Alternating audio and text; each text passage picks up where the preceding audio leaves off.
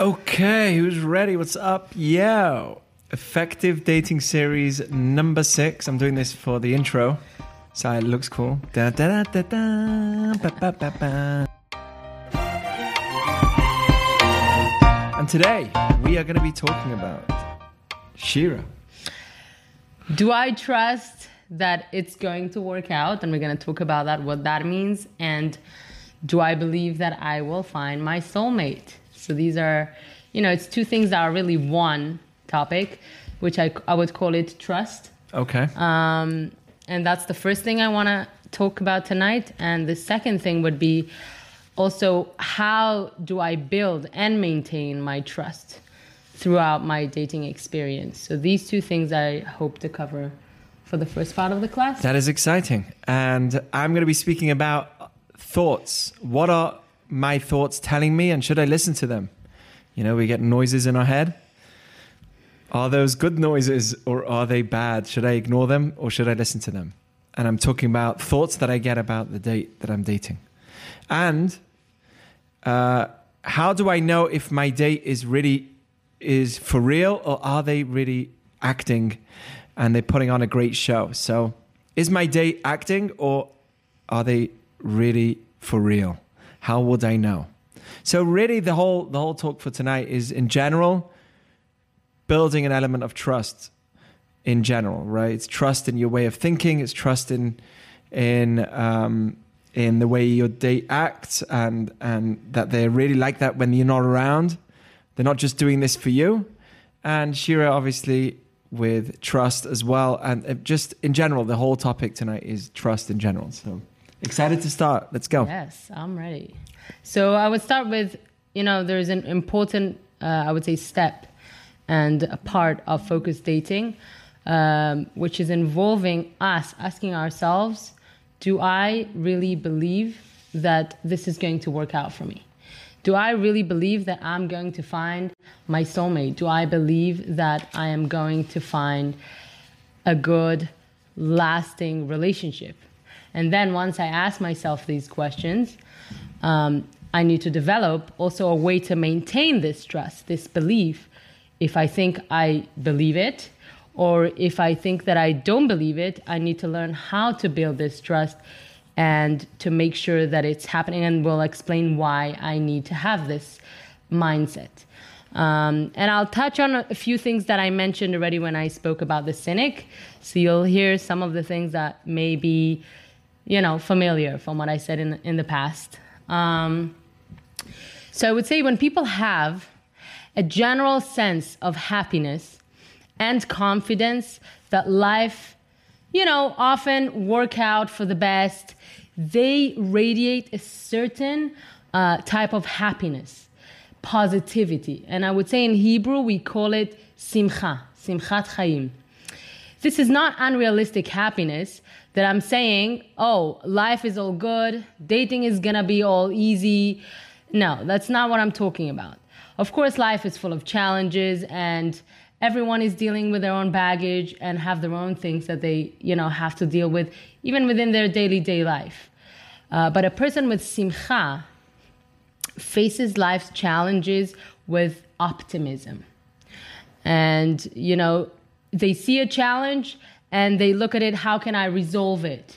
And if I cannot, they have this belief that, something good will come out of it, or something may come out of it, but they try to stay positive. This internal confidence, simcha, is extremely important for the dating, I would say the dating period of time, the dating journey for every person. And I have 3 reasons why I think this is extremely important for all of us. So the first thing would be happiness and trust is attractive, or are attractive. 2 will be it builds confidence. And 3 will be that it opens your, heart, mind to finding your soulmate. And now I'm going to elaborate about each one of them. So the first thing is happiness and trust are attractive. So a person who has simcha has something, attractiveness to them. sometimes we meet people who definitely have this positive energy or charisma, and they attract people to them.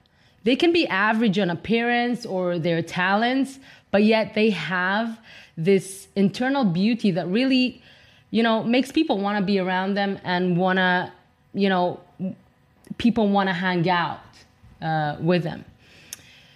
Now, working on your happiness and trust in your dating, stages improves your character and the attractiveness, your attractiveness, the way people will perceive you. Your positivity and good vibe will radiate to your surrounding and can affect even the people around you and the way they think of you. So that's really important. Now, I'll give you an example of, I think, even the opposite here, of Danielle. She is 38, single, and she's had a lot of dating experience, as you can probably guess, throughout the years.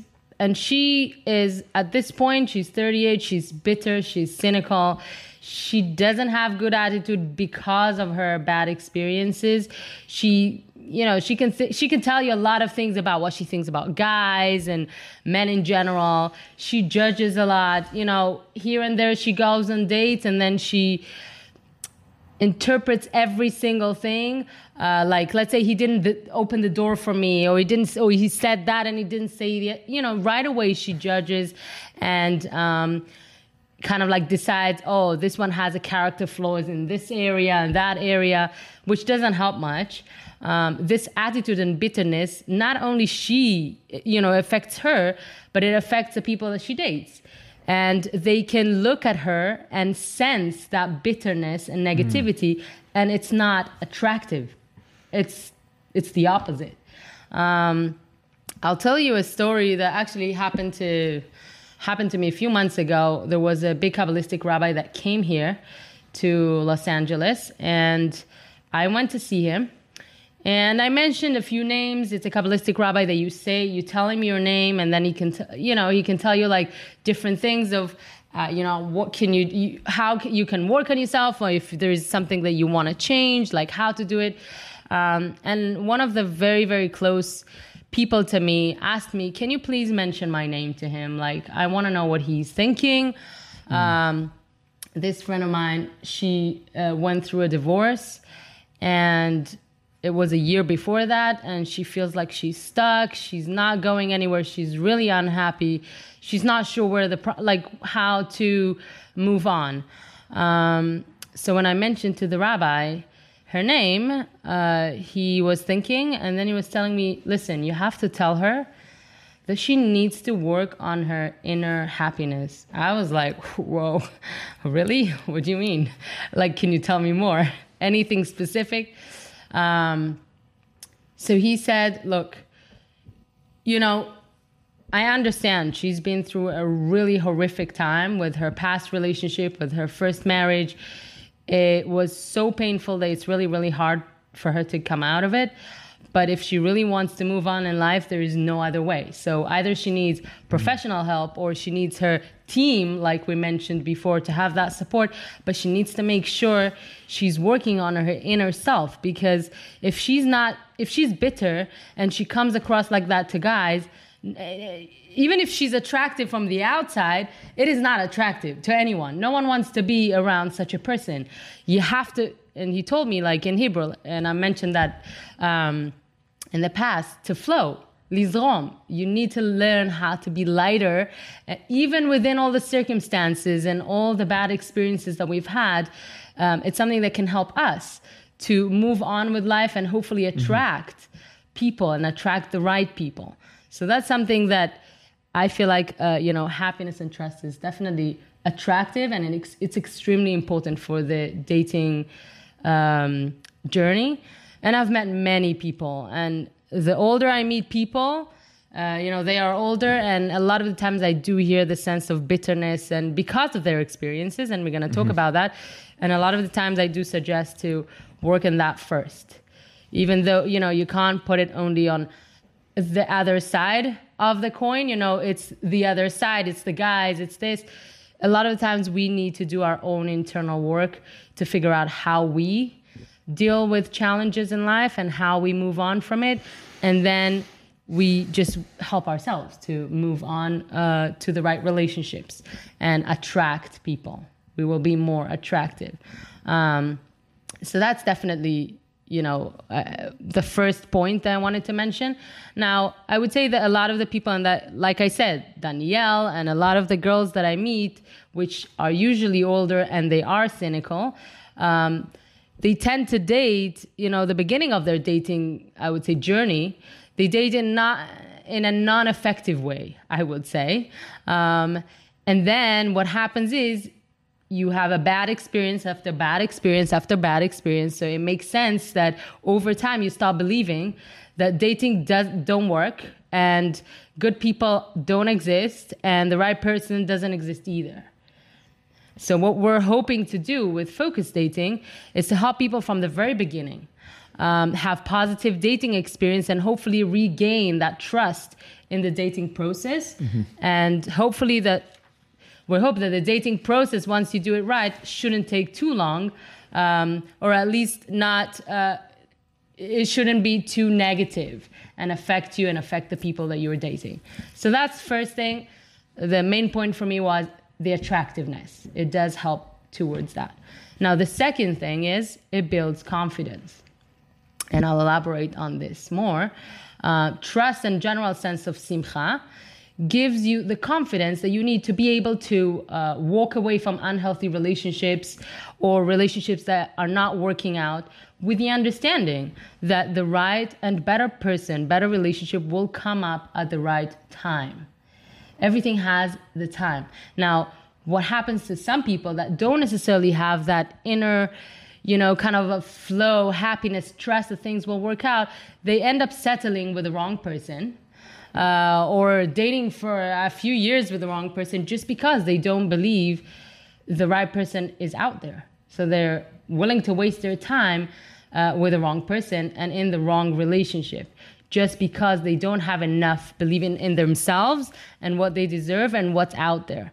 So that's something that's really important when you have that sense of simcha, sense of confidence, the trust that the right person will come at the right time. You're not going to just settle for anyone just because, you're going to make sure you're waiting for the right person. And if it's not the right person, you're going to just cut it off and say next for the next one. That's, I would say, point number 2. It helps, the happiness and sense of trust, help you believe in yourself.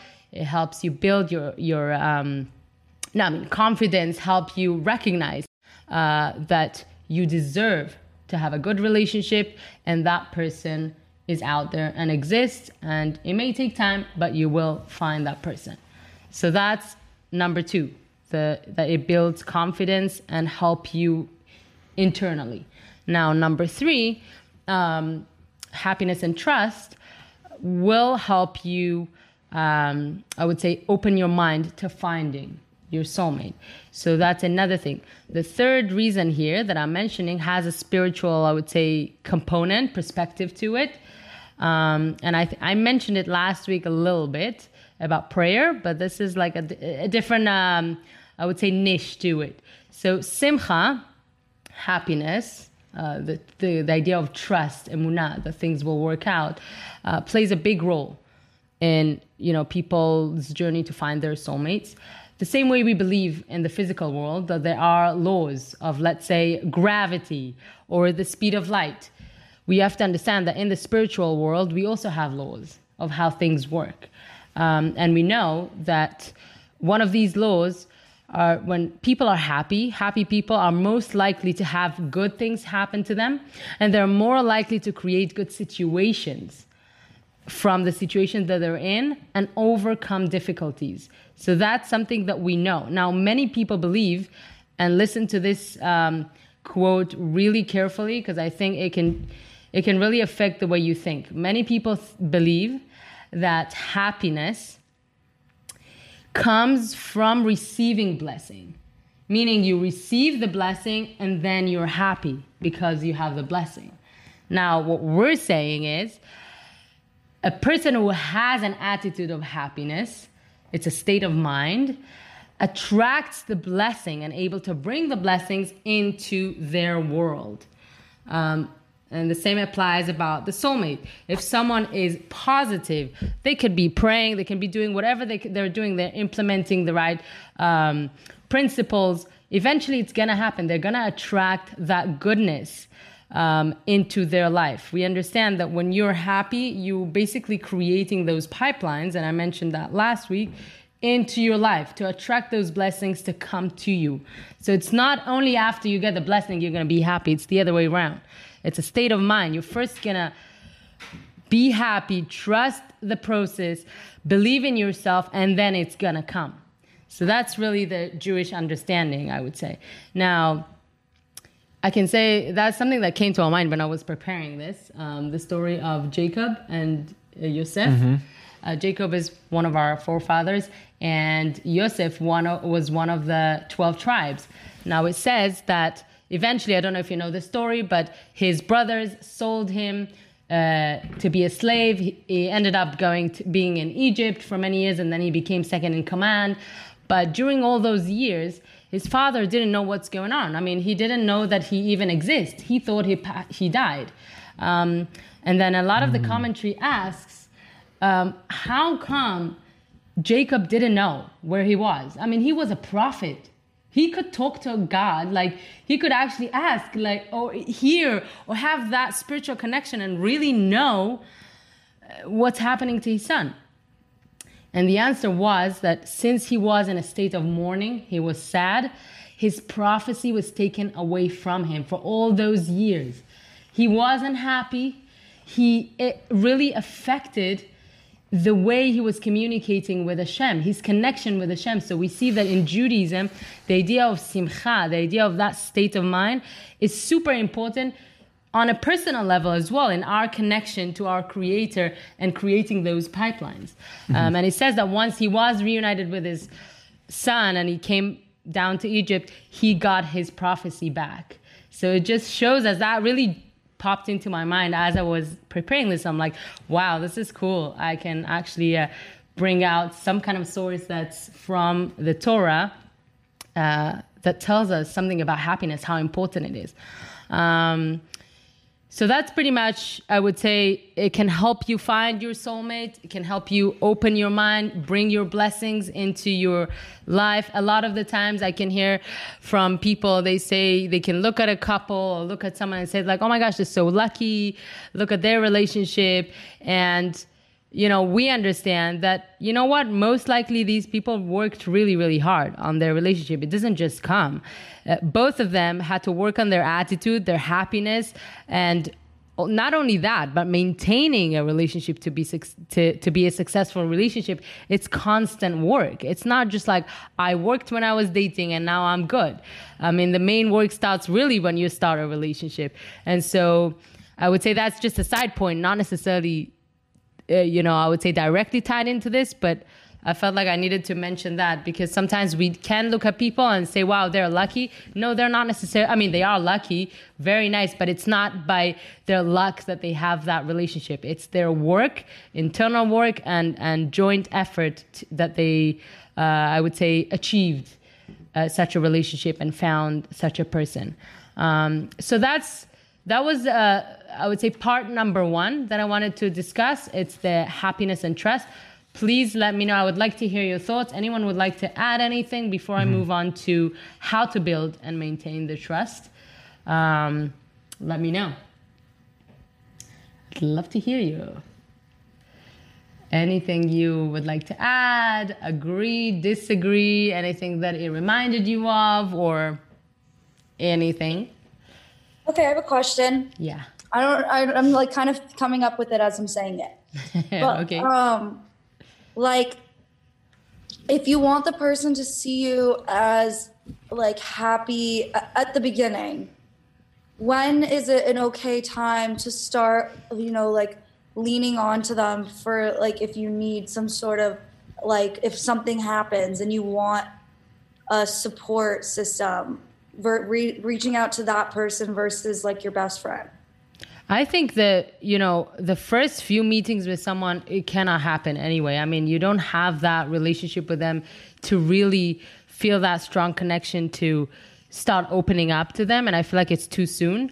At the beginning, you really have to work on that internally and radiate it to the outside. Now, eventually, obviously, when you're in a relationship with someone and it's all about, I wouldn't want to give a timeline to this because every relationship is different and we evaluate it based on, the two people that are in the relationship.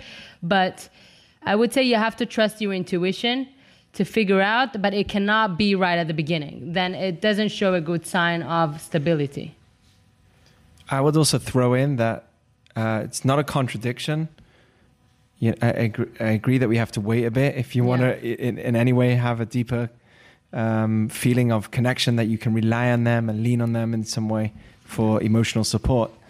But I don't think there's a contradiction in having internal happiness and being in pain at the same time. For instance, let's say you're dating somebody and after 3 dates, not you, somebody's dating somebody, and after 3 dates, a family member passes away.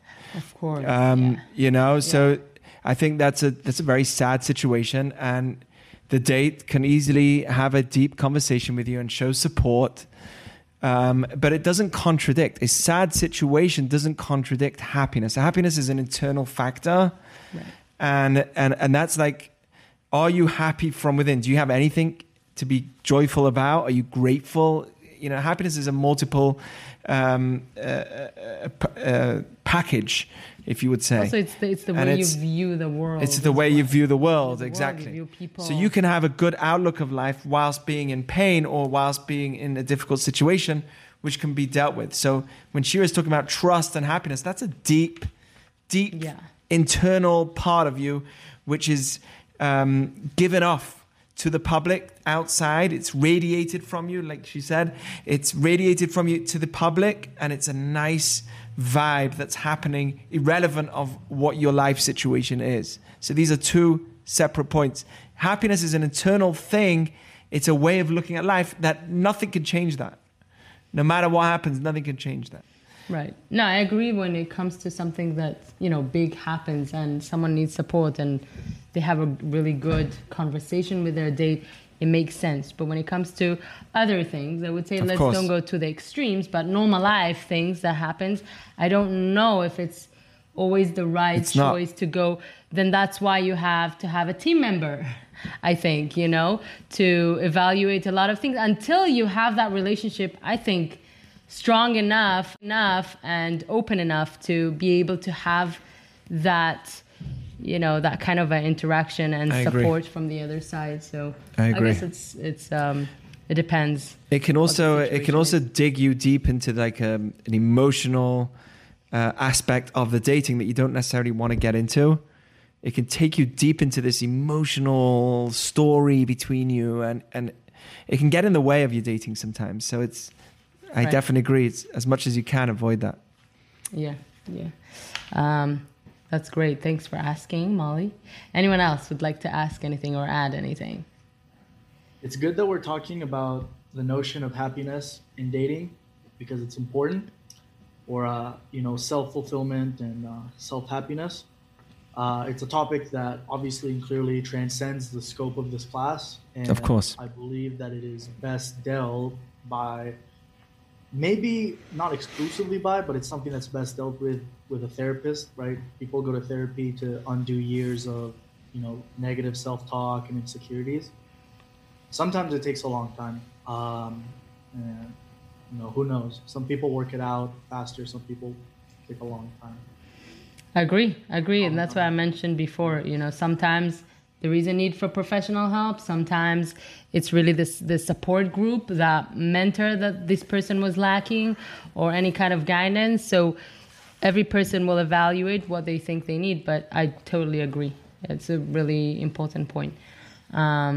Okay, so let's go to the next one on basically how to build and maintain the trust. And I would say the first point that I have to say about this is that the focused dating, I've spoken to quite a few dating coaches and people that have been doing this work for over 40 years. And they say that the success rate of focused daters is pretty high. And they say the majority of the focused daters that are really focused on finding that lifelong, meaningful relationship, and they don't lose their hope. They trust the process. They end up eventually finding their soulmate. And again, it may take a few years. Who knows? We don't know what the calculations from heaven for you exactly and what's good for you. But they do find the right person. They end up not wasting time with the wrong people. And hopefully, we hope that it doesn't take too long. But sooner or later, they do find the right person.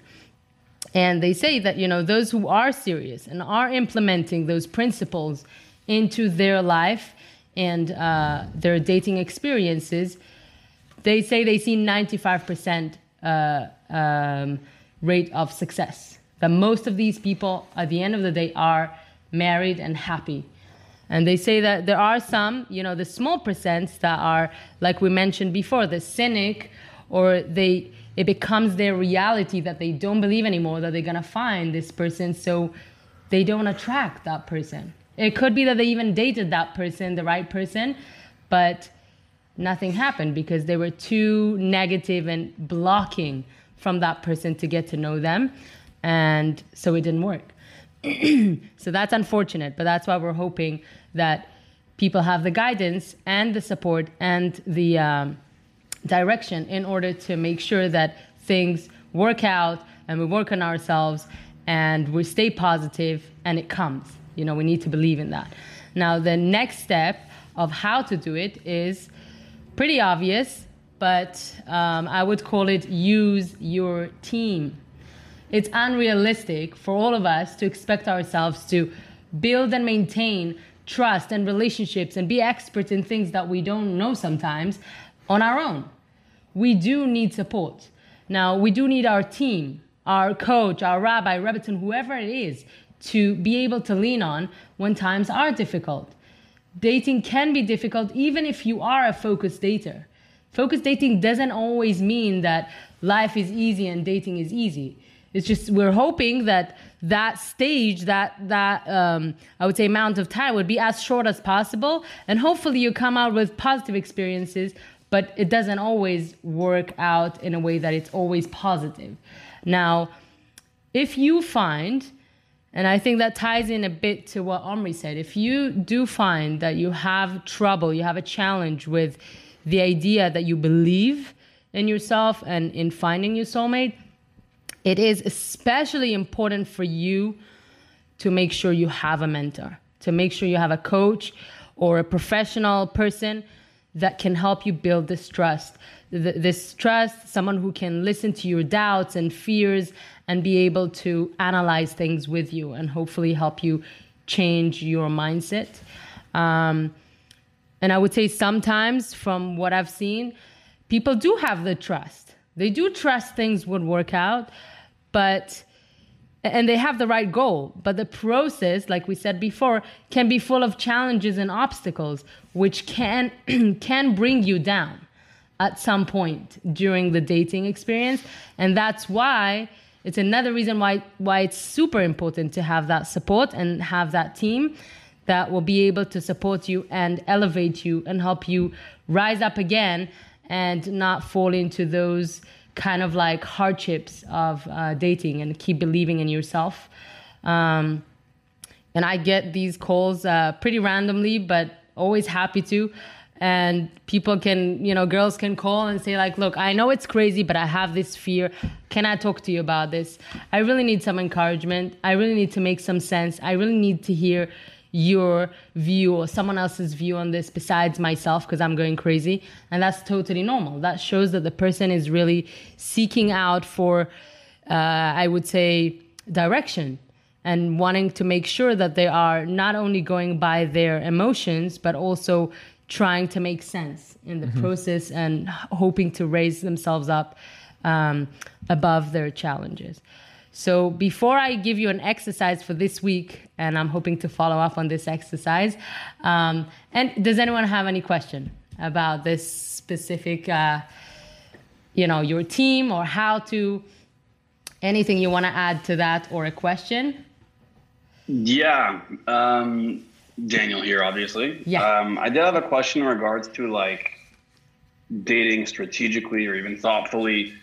If I this kind of like piggybacked on what Rabbi Jack said a couple of weeks ago, where if somebody has like a connection with somebody, there are obviously some similarities, but they don't hit it off quite quickly. Like, how are you able to develop that connection with them, even when it's not like smooth sailing in the beginning, but there's obviously a lot in common? So do you want to answer on that? You know, you need to make sure that there's also an emotional connection, not just an intelligent connection. So I want to get into that actually in the next topic because I think that sometimes everything's there. Like, she's attractive or you're attractive to them or everything's there. Everything makes sense. But then when you really look into it, there's just no emotional connection here. It's very cold. I don't feel the warmth of this connection. And that could actually happen, you know? So if Daniel, if you're asking, how can I know? Sometimes after giving it enough time, you know, after giving it enough chances and you've dated, you could actually come to the realization that there's no emotional depth here between us. There's just this intellectual connection where she's attractive and I'm attractive to her, but there's no deeper thing going on. It doesn't develop. It doesn't develop. That can happen. That's actually a real problem that could happen. So I'm just making you aware that actually is a real issue that could come up. That, you know, you really have a good-looking person in front of you. Mm-hmm. Everything should make sense, but it doesn't. It's like going shopping and you try and buy new clothes and you try it on and everything makes sense. And you look in the mirror and you're like, I just don't want it. I don't know why, but I don't want it. But it looks great. I mean, I don't understand. It looks great. And you know it looks great. The clothes looks great, but you put it on and you're just like, I don't know why. I just don't want it. So that can happen. And that's because there's no deeper connection to whatever it is. There's no deeper connection. So how do you develop that? That's the real question. And how do you know if it's really not? You know, so that's what I'm going to be speaking about in a minute. So perfect. Wow. Daniel, you really tapped into, that's why I give it to you. It's Good. Something that he's going to be talking about it. And yeah, and I think it's kind of like going at it again. Just like kind of like following up to what you just said here. Like, how would you really know after a couple of dates? Like, I don't know. Like where do you get to that point where it's like, okay, I get it. Maybe things have been a rough road. I've tried it out a couple times, but maybe that one extra time will be okay. Like, is that just something internal or what? Yeah, so we'll speak about it. Just wait till I get into my topic because I have an answer to that. Right. Okay. Good. So then you'll cover this. You'll cover this point, and I think you have it there. But part of this answer is to do with the team. Mm-hmm. That's why there's no one answer fits all. You have to understand, all of you. I mean, we can talk about things generally, give suggestions, give tools, give guidance. But at the end of the day, when it comes to the specific case, I don't know, after 3 dates, I really need to know, you know, I need to make some sense. I'm not sure.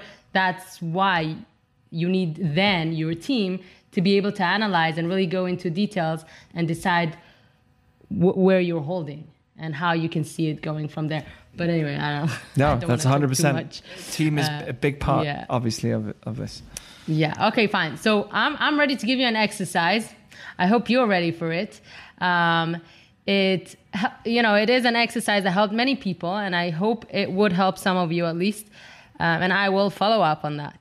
So the first thing, you know, when you get a chance, I want you to take a pen, paper, or your phone, whatever, and write down. Before you take your phone, ask yourself. It's exactly my title for this, you know, this part of the class. Do I trust that it's going to work out? Do I believe that I'm going to find my soulmate? Pretty simple question. I want you to ask yourself this question. The second thing, I want you to write down your answer and why you feel this way. Okay, so you're going to write down whatever answer it is and why you feel this way. And the third thing will be, If your answer is no or in between, you're not sure, you need to go back to your team. So at this point, you're going to have to assign someone to discuss these doubts and things, why your answer is no or in between. Now, I'm saying I'm making myself available, and Rabbi Jack will be, for, discussing things if you want during the week, going over it, making sure that you are hopefully in a good place. And if not, we can discuss it. Now, if you said yes and you have a reason why you believe in it and everything, so that's great. You're already off to a good start. But even if you said no or in between, that's pretty normal to a lot of people. And it's just important to find out the reasoning now and working on it and making sure to speak it out with your mentor, with your team. So this is what I would like to give you for this week.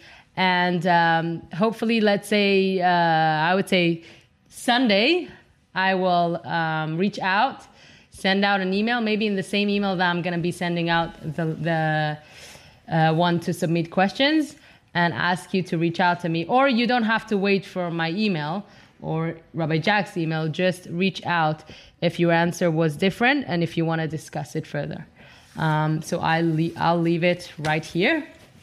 And I'll let you go to your Okay, that was amazing, section. Of course. Thank you. It made me happy and feel this trust. I trust everyone in this amazing group. So, Awesome. Okay, so we're going to go to the next point, which is, what are my thoughts telling me? I have good thoughts. I have bad thoughts. What are they telling me? Should I listen to them? Should I ignore them? This is a big question. And this is going to happen to everybody because we all think, even when we sleep. I know, I dream. But we all think when we sleep, so, we think when we're awake for sure. And I want to know, what are my thoughts? What are they telling me? So what are thoughts anyway? This is very important. Bear with me. What are thoughts coming? What controls my thoughts? Do you want to know? This is brought down in the book of Rabbi Dessler, a great teacher, and he talks about our thoughts and what makes our thoughts, what builds our thoughts. And according to Jewish teaching, our desires is what makes our thoughts happen. So, for instance, I desire a new car. Well, once that desire comes in, what am I going to be thinking about for the rest of the day? Cars, yay. So if I desire a certain thing, now everyone here has desires and we all want things, mostly things that we don't have, because that's what we're trained to think, that we need to always want more outside of what we already have. It's good to be ambitious, but never forget what you have already. But anyway, I am thinking of something that I don't have. And that thought is what's going to drive me the most. And we mentioned this last week. If I'm buying a red car, I'm suddenly going to see how many red cars there are on the street. If I'm busy buying a stroller, I'll suddenly notice all the strollers on the street. No one else would have noticed it. Single people don't notice it. But somebody who's got a child coming along, he notices or she notices all the strollers on the street. It's fascinating. Meaning to say that our thoughts are controlled by our desires. That's how ads work, by the way. Advertising basically makes you desire something. You know, it's like this beautiful frozen Coke coming out of and you're like, wow, right? And then you desire it. And once you desire it, it's in your mind. And once it's in your mind, you want it. And then it's like this constant thing. What you want is in your mind. So we are really a mush of what we want. So our desires is what controls our thoughts. Now, if I desire, let's say, a successful career, then I'm going to be seeing that in my date because it's a thought that I want. And if I see that he's got that, that's going to make me feel good. That's going to make me feel happy in the person that I'm dating because that thing that I personally desire all the time is what I'm thinking about all the time. And that's what I'm going to look out in the other person. Okay, if I don't really care so much about shoes. For some reason, people have been caring a lot about shoes recently. They're even willing to put themselves at risk of going to prison for stealing some shoes. So I don't really care so much about shoes. I mean, I like them to look clean and nice. I don't really care that much about how my shoes look. So when I go on a date, I can finish the date and I can go home and my mum will say, so what shoes was she wearing? Did she wear nice shoes? I would say, I have no clue. No clue. Because shoes are not my interest. And you know what? Sorry, Shira, I don't remember any of the shoes that you wore when we were dating. None. I don't remember them. Because shoes is not my fantasy. You know, it's not my thing. It's not my dream. So what I'm trying to say is the things that I look and see in my date are the things that I'm desiring the most. This is very important. You have to stay with me because this is the key. And those desires is what's going to be, the desires in me is what makes my thought. So I'm going through all these thoughts about the person that I'm dating, and I need to know if these thoughts are good. Okay? So I need to also, I believe that we should write down our thoughts. So when we get home and you finished with your date and you're going through all these different thoughts about the person, I think it's really important to write them down on a paper. And we have to, firstly, we have to distinguish between our emotions and our intellect. Right? Analyzing our thoughts, writing them down, analyzing them are really good for me in 3 different areas. One is to distinguish between our emotions and our intellect. For instance, an emotion is a feeling, right? When I feel something, I feel good around this person. Okay, so that's an emotional reason why you like them. I like the things that they say is an intellectual reason why you like them. So there's emotions and an intellect that's playing a big part in our dating. So when I'm going out with someone and I say, or she says, I feel really good with them. I feel safe with them. And you ask, okay, why? And I write this down on my paper. After I come home, I say to myself, wow, that felt great. So why did it feel great? Write down on the paper. Because it makes me feel safe. What's safe? Well, he's a successful businessman who's made it. I'm not there yet. I'm trying my hardest to get there. But he really made it in his career. And he's successful and he has all these people working for him. And I walk into his office and he's running the show there. That's so attractive to me. So that's why I like him. Okay, I feel great around him because he's successful in his career. What's that? It's an emotion. That's a feeling that I'm feeling. So that's an emotion that's ticking off. Okay, if I say, let's say this is Dave and Sarah.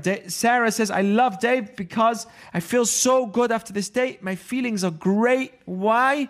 Because he is so successful in his career and I'm not there yet and I really want that. That's my desire. So I love that feeling. So she ticks off that feeling and she says, that's why, it's an emotion.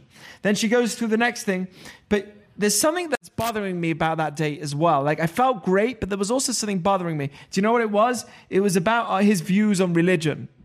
So I write down, his views on religion was bothering me. He was a bit angry when it came to the rabbis or whatever. And I wrote that down. So that's an intellectual reason.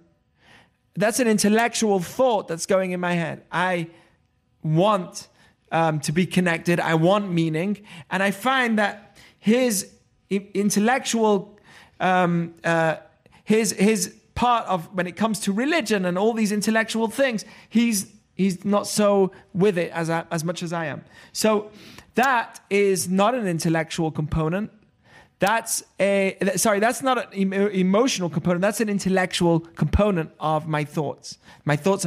Now, I'm telling you this because after a week of dating, 2 weeks of dating, 3 weeks of dating, you can have a whole list of different things that you're going through, good thoughts and bad thoughts. I feel great with him. I don't like the way that he's thinking about religion.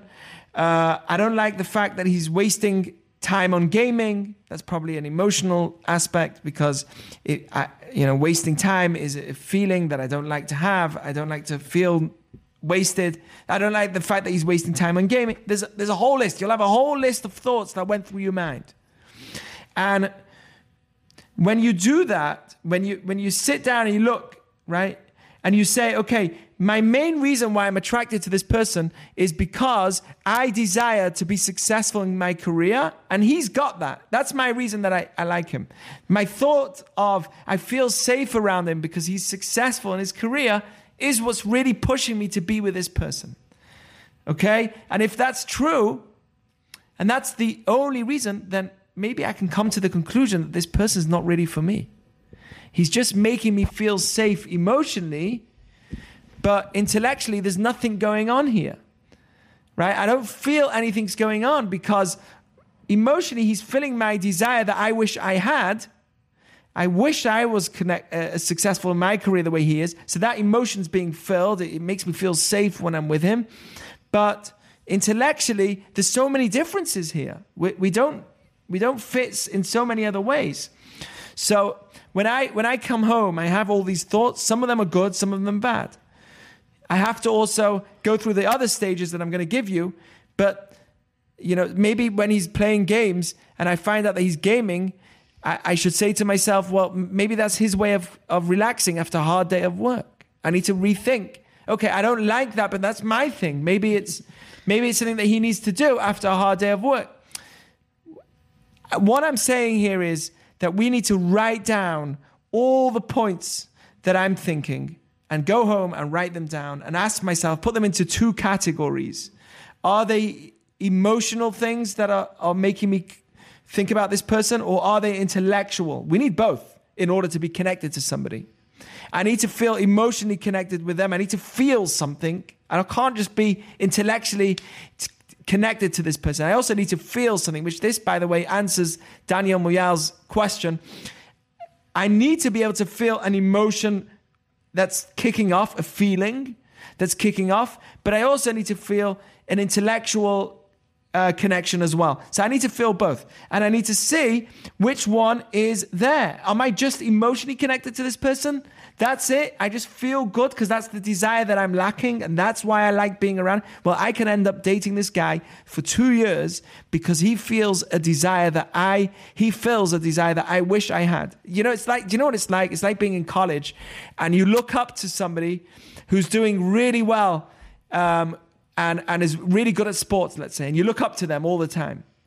You're only looking up to them because of their success in sports. I mean, there's nothing. It could very well be the guy's a jerk, he's horrible, he's rude, but for some reason everyone gravitates to that person. Why? Because of his success in his sports that everyone else wishes they could be as good at.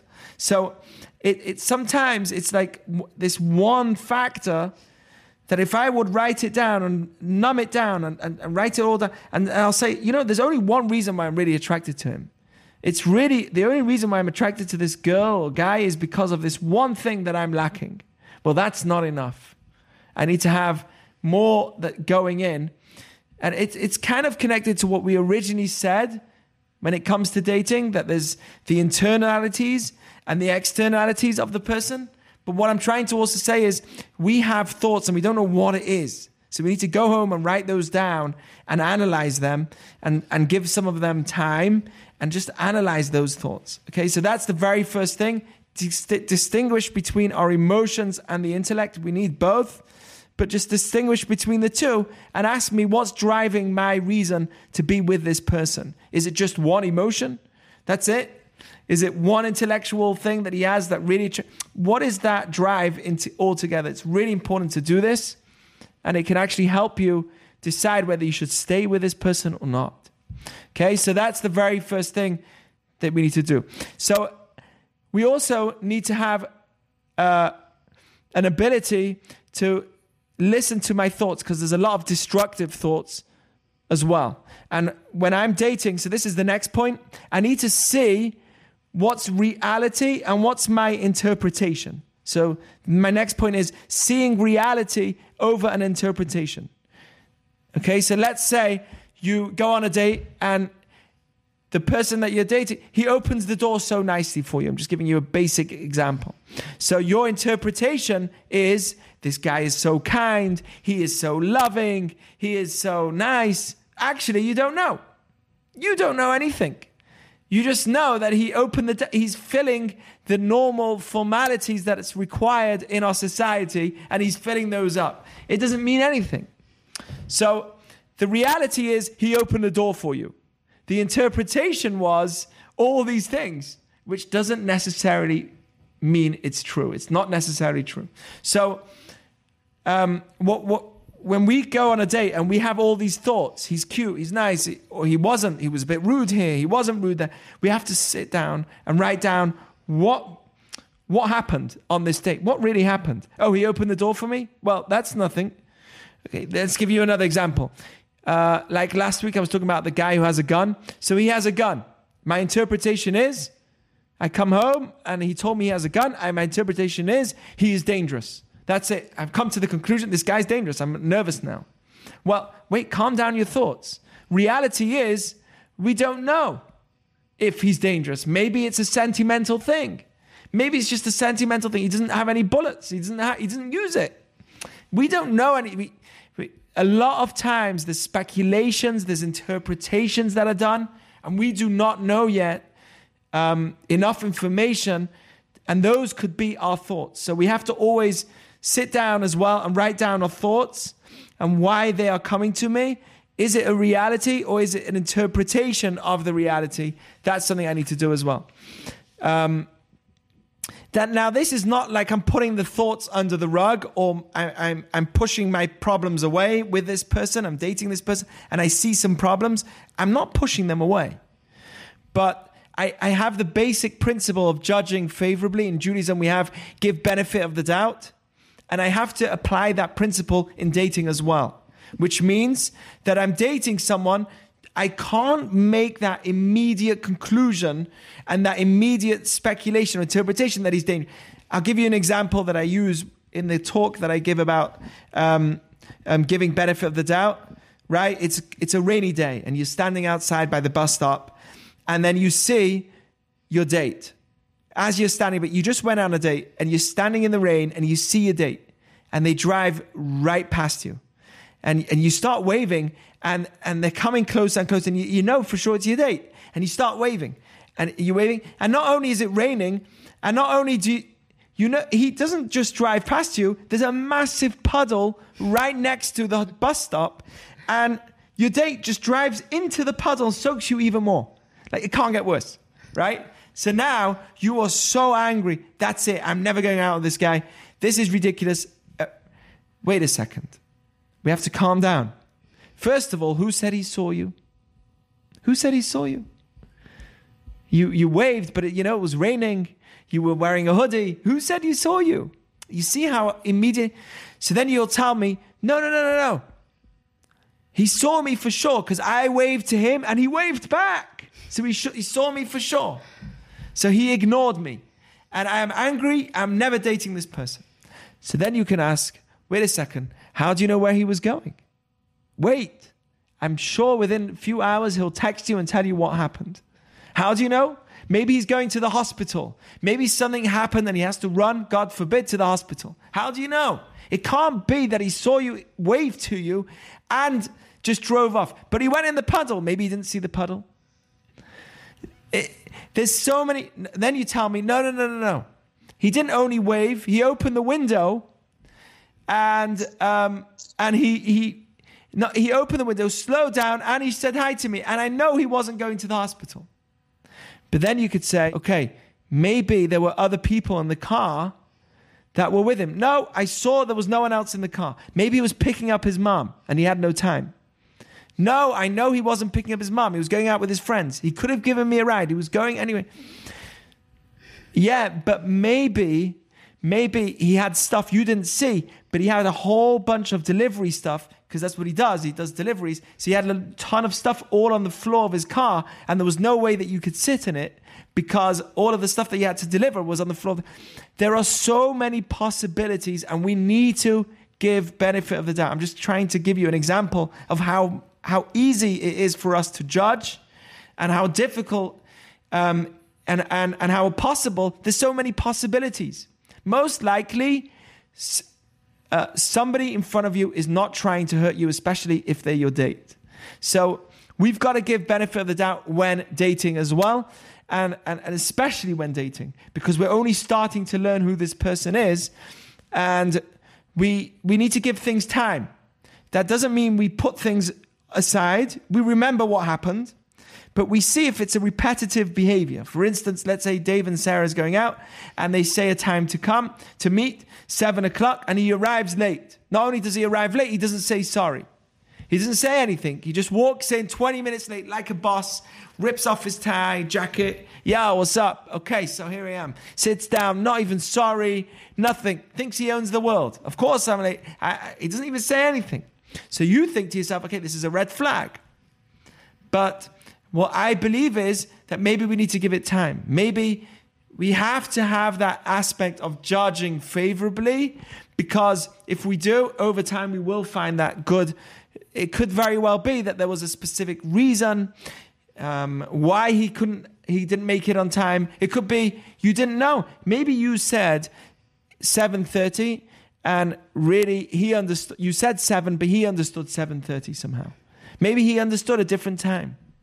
You never know. So yeah, that's why we have to see if this is a repetitive behavior. You never put it under the rug, but we see if this is a repetitive behavior in this person before we make that conclusion. We are checking this person out, so we need to see if he's normal or not. But we also have to see if this is a repetitive behavior. This concept is a Jewish concept, which is that we have to give benefit of the doubt to only the people that we don't know if they're righteous or wicked. But if we know for sure somebody's wicked, for instance, they're coming into your backyard, you see a thief in your backyard, a random dude in your backyard. Should you call the police or say, no, give benefit of the doubt? He got lost in my backyard, right?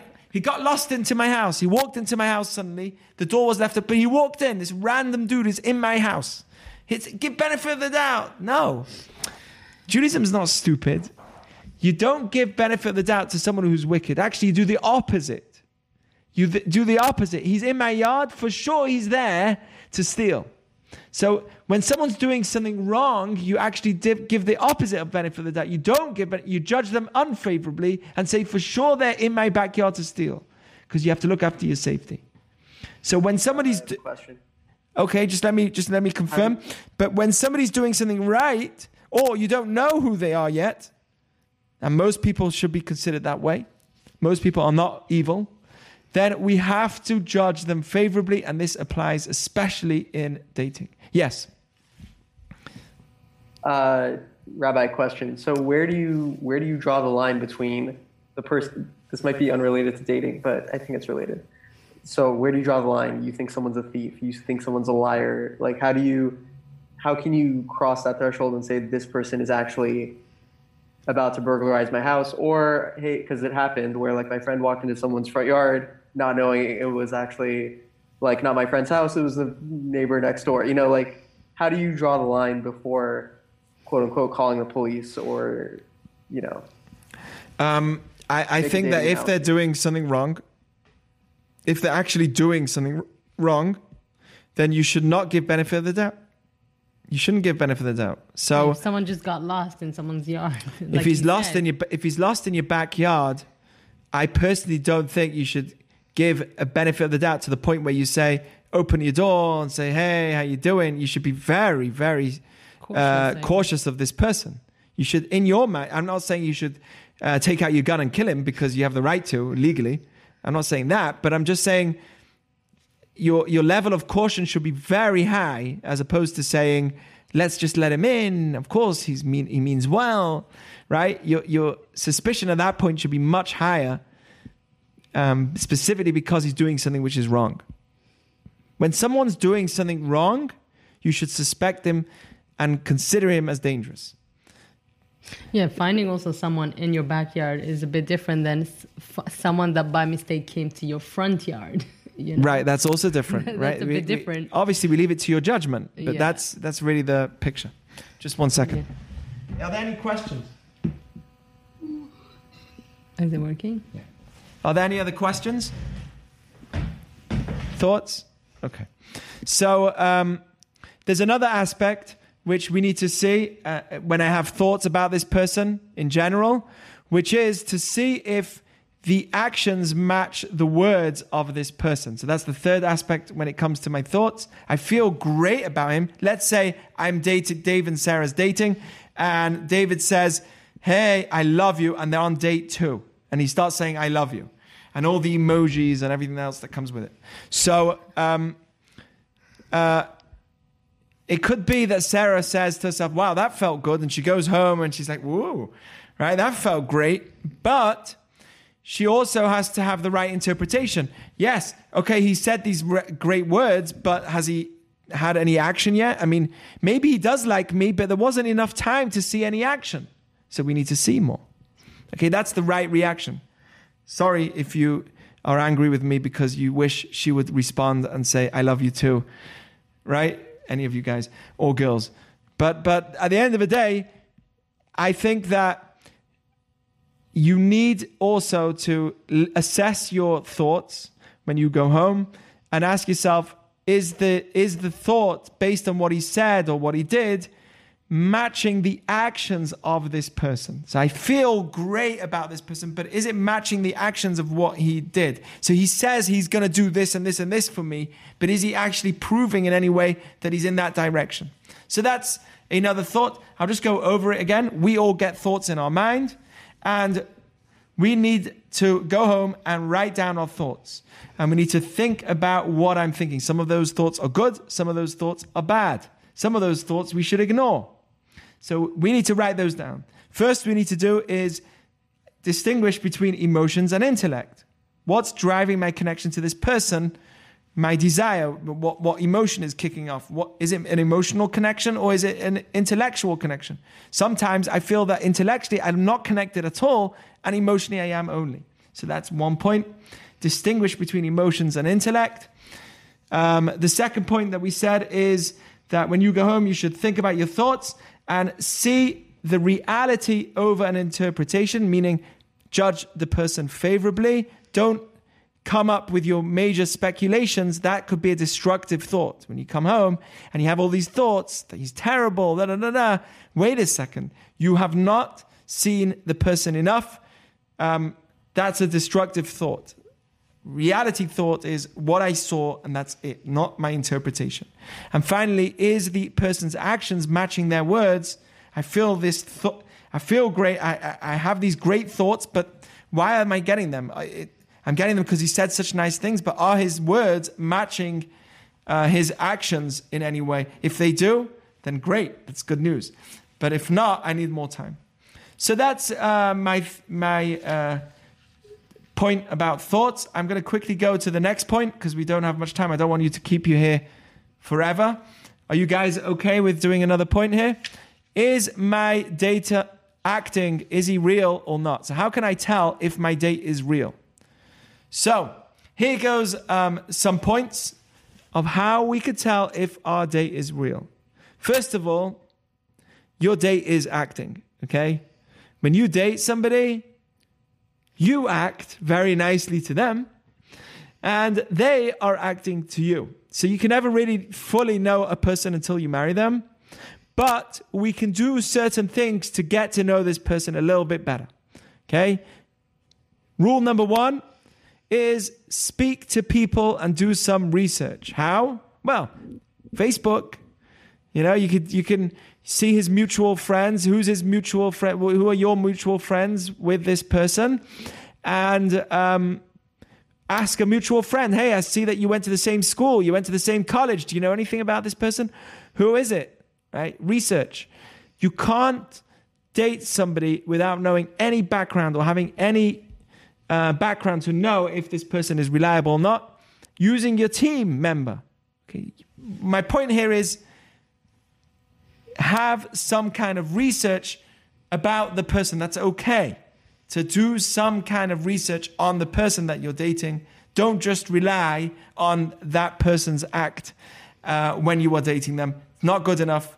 And this is, by the way, one of the dangers of infatuation type of dating, where you just go to a bar, you're attracted to this person, they dance well, you dance well, and you end up getting close to them very, very quickly. This is one of the dangers, is that you're not getting to know the person from the sense of a background at all. You could be completely incompatible for each other, but you allow the date to start through infatuation. So that's an example where infatuative type of dating can be dangerous. But that's another discussion. My main point here is use and do research through your team, and do your research yourself if it's possible. Probably better through a team, but do research on the person you're dating. That's fine. It's good. It's okay. And if they don't like it, fine. It's a normal thing. The second point is, what are they like with people of no interest? Okay, so for you, your date is a person, right? That you're dating that person, so you are an interest to that person. So they're going to act well for you because you're an interest for them. It's like somebody who has a business. So his client, his customer, he's going to act really nicely to his customer. But that's all a show. Or somebody who has only wealthy friends or cool friends on Facebook. So that shows me that they only have patience for people that are of their interest. That doesn't tell me that if they have, I'll give you an example. Sometimes I give a class or there's a Shabbat happening or something. This has happened to me a number of times. And there's a really awkward person sitting in the crowd, totally off socially, maybe has some kind of disability, completely off sitting in the crowd. And whilst I'm speaking, every once in a while, they pop up a comment which is completely off the topic, totally weird. And everyone's looking and making a face like, what is going on here?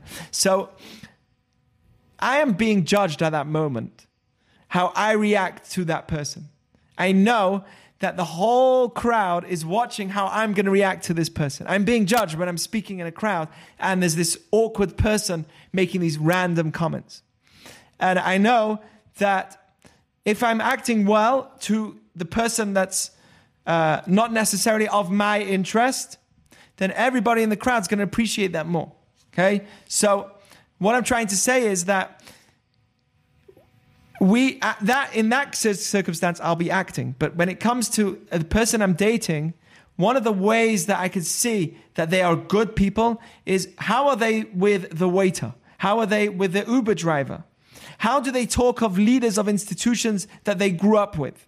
Their teachers, their peers, right? Are they angry with them? Do they ever talk about older people? Do they talk to older people? Only people on their wavelength, right? There's certain people I know who only talk to you if you have something for them. They'll call you, and after 2 years, you've not spoken to them, and you're like, hey, yo, what's up? And he's talking to you for 2 minutes, and then eventually you're like, okay, so what do you want? Because for 2 years you didn't call me. For sure you want something. So there's certain people that live a lifestyle where they only talk to people if they want something from them, if they are cool for them, if they look good on them. But if they don't look good in any way, I will not talk to you. So I believe one of the great signs that your date is somebody who's not just acting is if they're kind to people that are not their style, that are not like them. If you, let's say, find out about somebody you're dating and you find out that they actually once in a while go to an old age home and make people in the old age home happy, you know you're in for a good date. That guy is a great guy. That girl's a great girl. Because they actually give time to people that are not of their interest. That's a great sign of a great person. Okay? Different people, right? There's socially awkward people, people that are foreign. How do they react to those people? And these are real good signs to tell me if this is a person that's not only acting, but he's real, because he's not only talking to somebody of interest. Okay, that's another thing. So point number 1 was speak to people and do research. Point number 2 was, what are they like with people of no interest? To me, I'm an interest, but to people of no interest, they have no benefit from, are they nice to them as well? That's number 2. Number 3 is, when they are tested with a challenge, do they show, like Shira was talking about, trust and faith in cases of challenge? I'll give you an example. If he drops his phone and his screen cracks, right? What's most people going to do? What are they going to say? Oh, hallelujah. Thank you, Moses, right? Is that what they're going to say? No. What they're going to say is throw some curse words because they throw it even when there's nothing broken. So, of course, when something breaks, about 10 curse words are going to come out.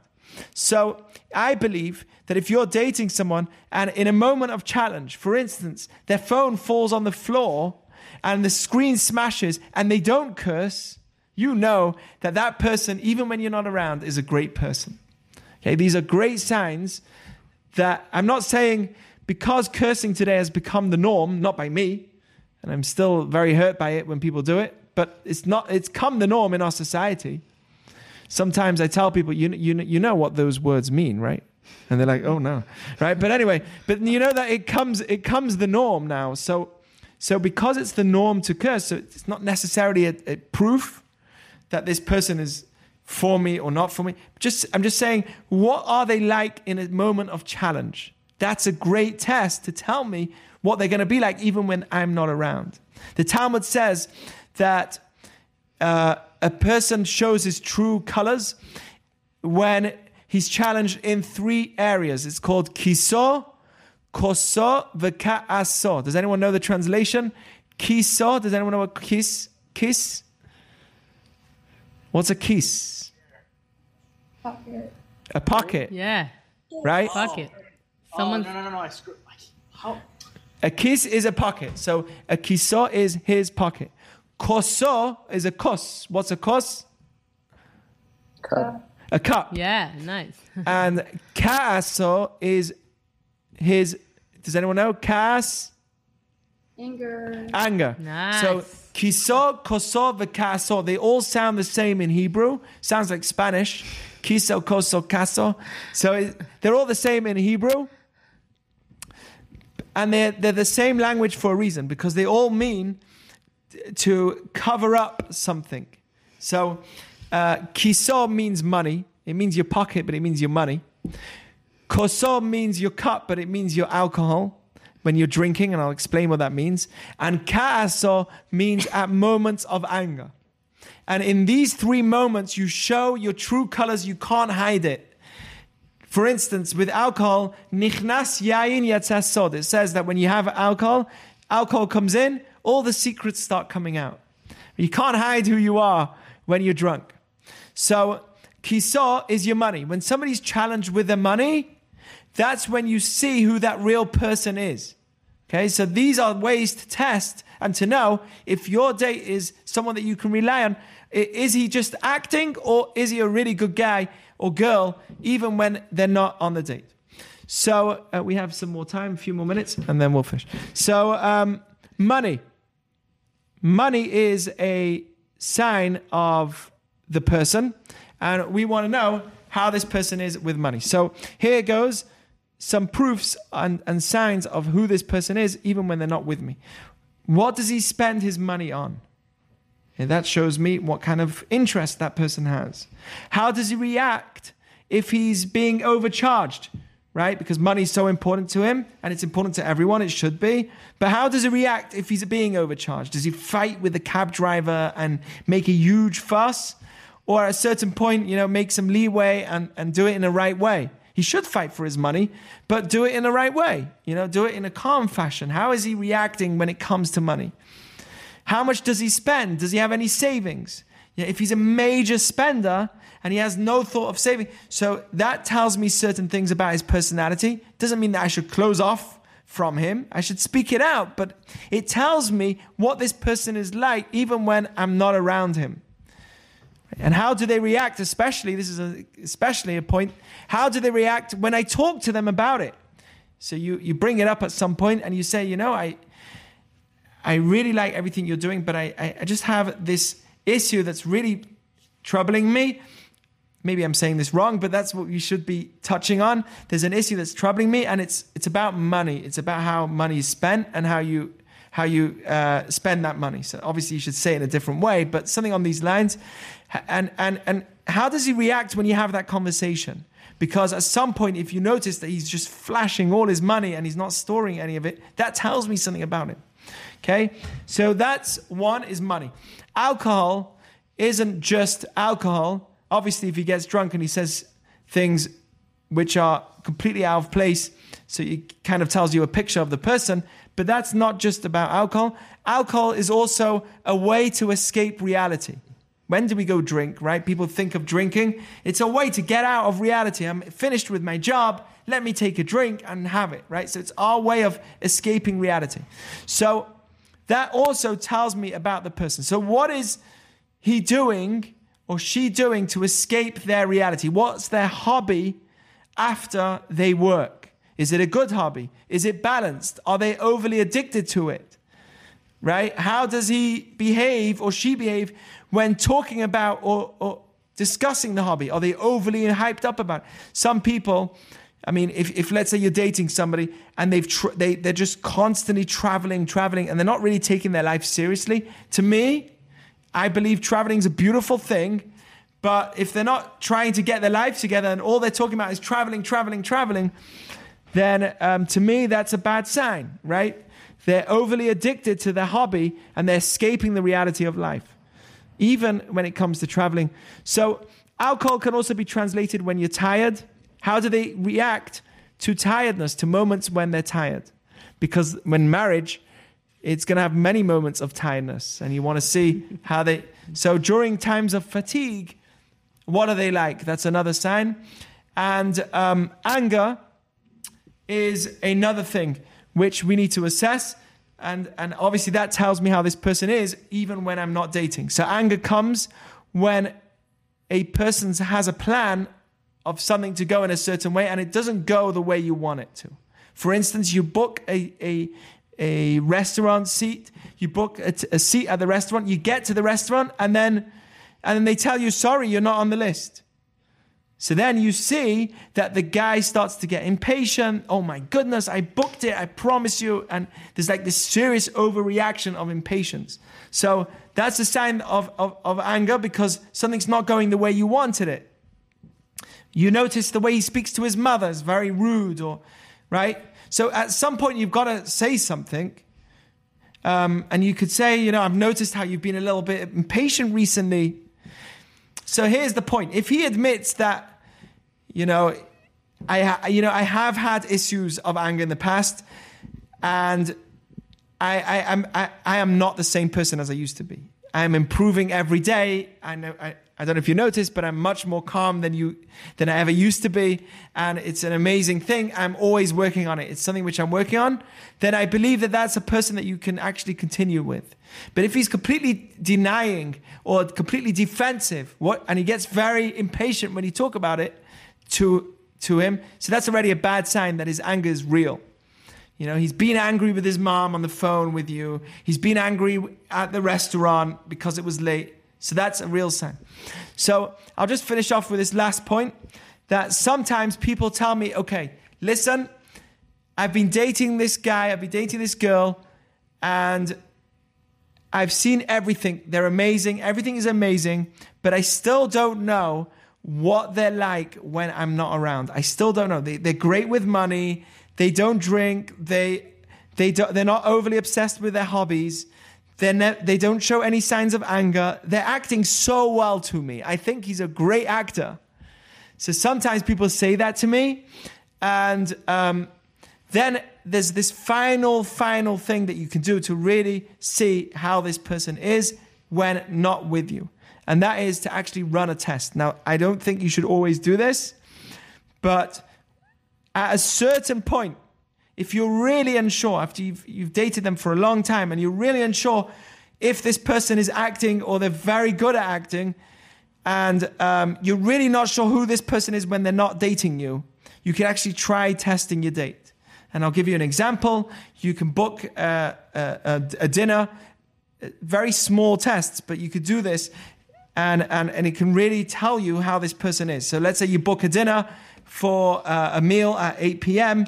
and you tell him, we're going to have dinner at 8 p.m. It's on a day that he works, and he comes to the restaurant. He's there 8 p.m. He runs in. He's just about made it on time.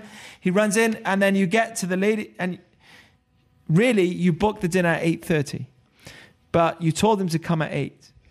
And you end up coming and showing up at the restaurant at 8 instead of showing up at 8:30. And You told him to come at 8, but you booked it at 8:30. And you go to the person at the desk and you say, okay, can we have our table? She says, what's your name? My name is David. Well, I'm sorry, but you're only up here for 8:30. You have another half an hour. And when you do that, you see how the person reacts in front of you.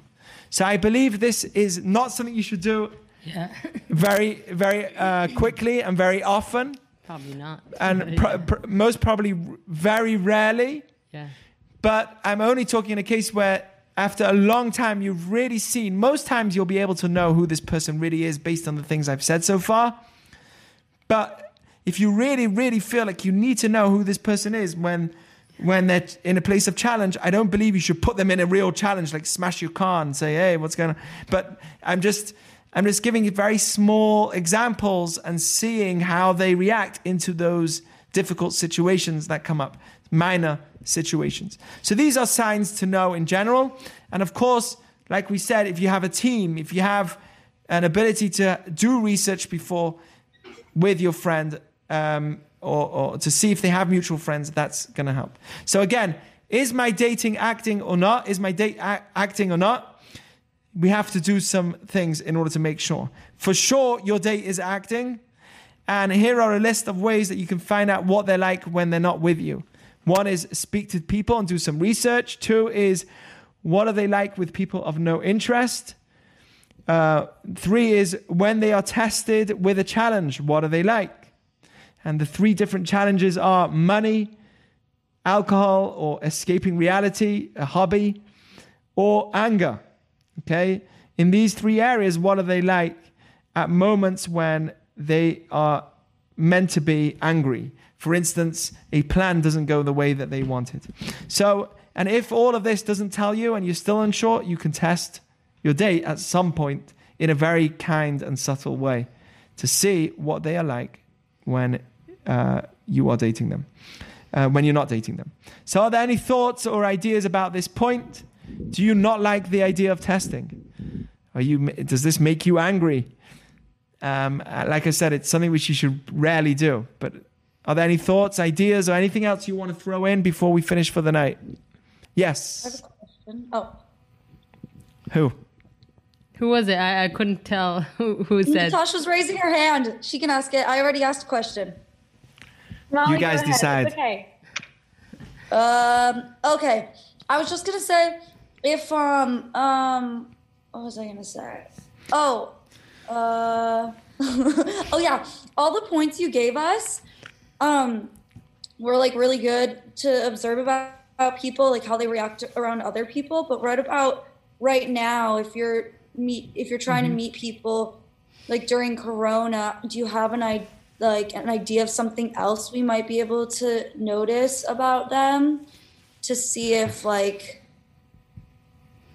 they're a good person? Yeah. You can't necessarily do like the waiter thing. Okay, so not the waiter, but do you want to say? You can take forever to text back and see how they respond. What is it? What did you say, Omri? She could take forever to text back and see how they respond. I mean, No, don't do that. Don't do that. Don't do that. I think these are already getting into like games. I don't think that's. Can you base something on how quickly someone responds? Because via text or anything. Of course not. You never know what's going on in their life. Of course. Or also cell service. Of course. I don't believe in these games. No games. What I was saying, testing is only after a long time of dating and you're really unsure if they're just really pulling off a great act. There are people that are like that.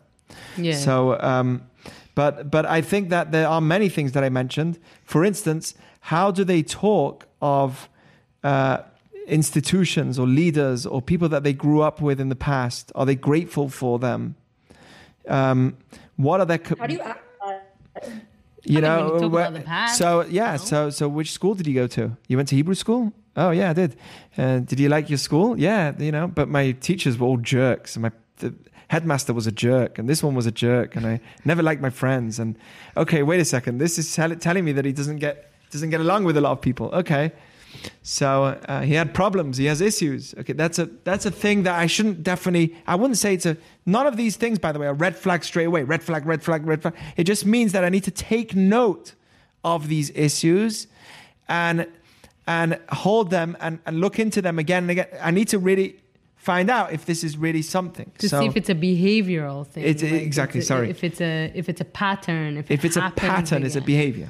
Yeah, as a behavior, not just as one-off. I mean, it could be that they had bad experience in school and they can voice that. I mean, in a nice way, I would say. But if it's a continuous thing, then you can learn something about the person, about the character. I think that if they talk of if they talk of only cool people, there's that language of only people that are in my circles. Oh, they're not cool. Oh, she's overweight. So, or kind of conversations like that, which are anyone who's not fitting into your style gets a red mark. That means that they have, outside of your circle, they have problems.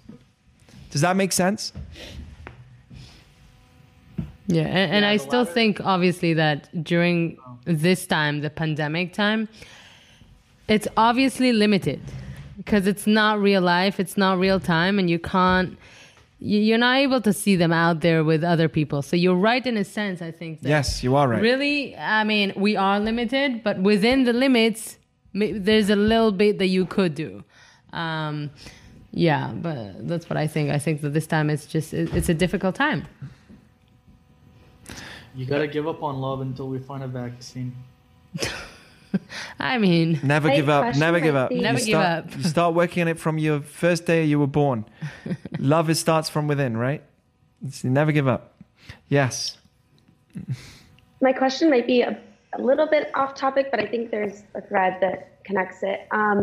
You were saying about looking at how people how this person treats other people around you, and that's so important. I've noticed that especially of no interest. People of no interest. Sorry. People of no interest. Yeah. Like, are they giving? Are they caring to others? Like, how are they interacting with the waiter, or do they help pick up something off the street if someone drops it? I guess like those type of things. Mm-hmm. But I've noticed with myself, like it can be easy there's a lot of great guys out there that have a lot of wonderful qualities as themselves, right? Like they can be successful and nice and attractive and all those things. But more importantly, I think, is how they treat you. And how can you, I feel like a lot of guys these days don't know how to court a woman, don't know how to do that anymore. And that's been lost a little bit.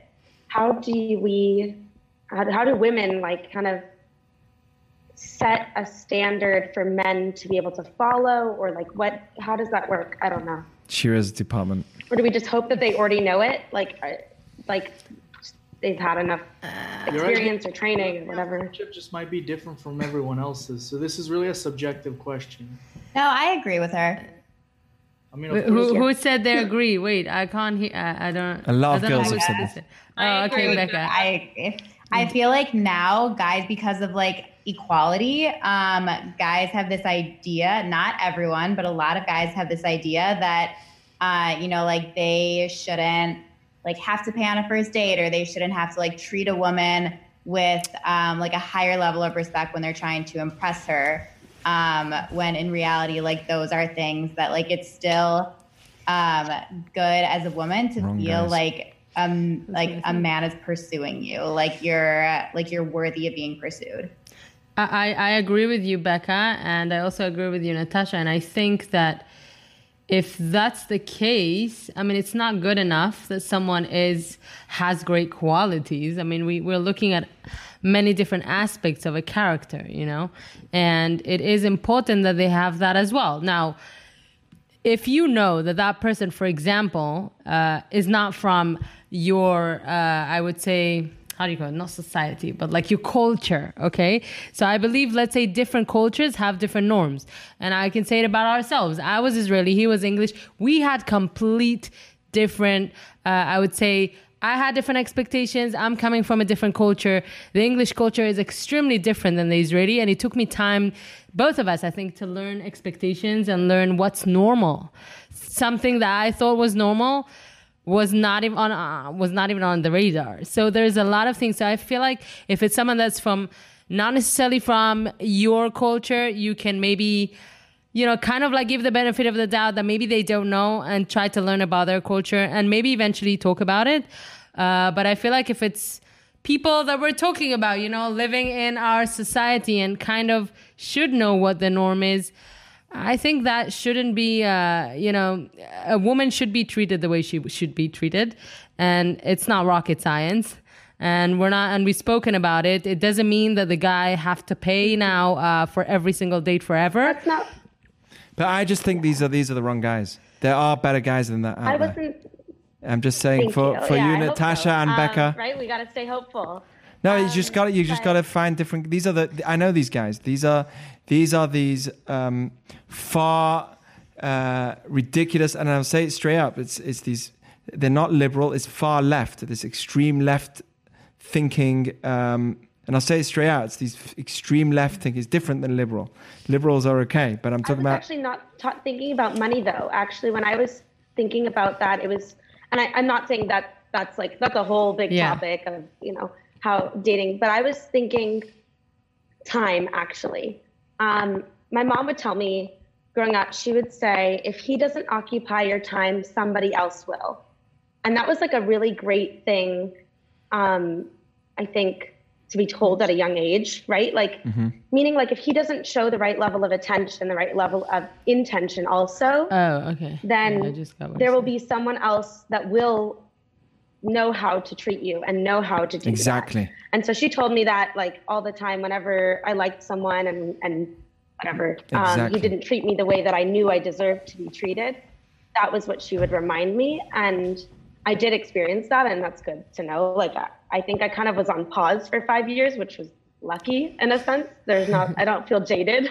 But I don't know nowadays. I think I've like had that again where I'm like, how do we get the type of treatment that we know we deserve as women or as people in general? I think men too, they deserve to be treated kindly and with the right intentions, and maybe Hinge and the dating apps and the society, like you're saying, it creates this, there's always something better. There's always another thing out there, talk to 100 people at once. And I'm not saying it's bad. And I know a lot of friends that have met their like husbands and wives from it, but I don't know.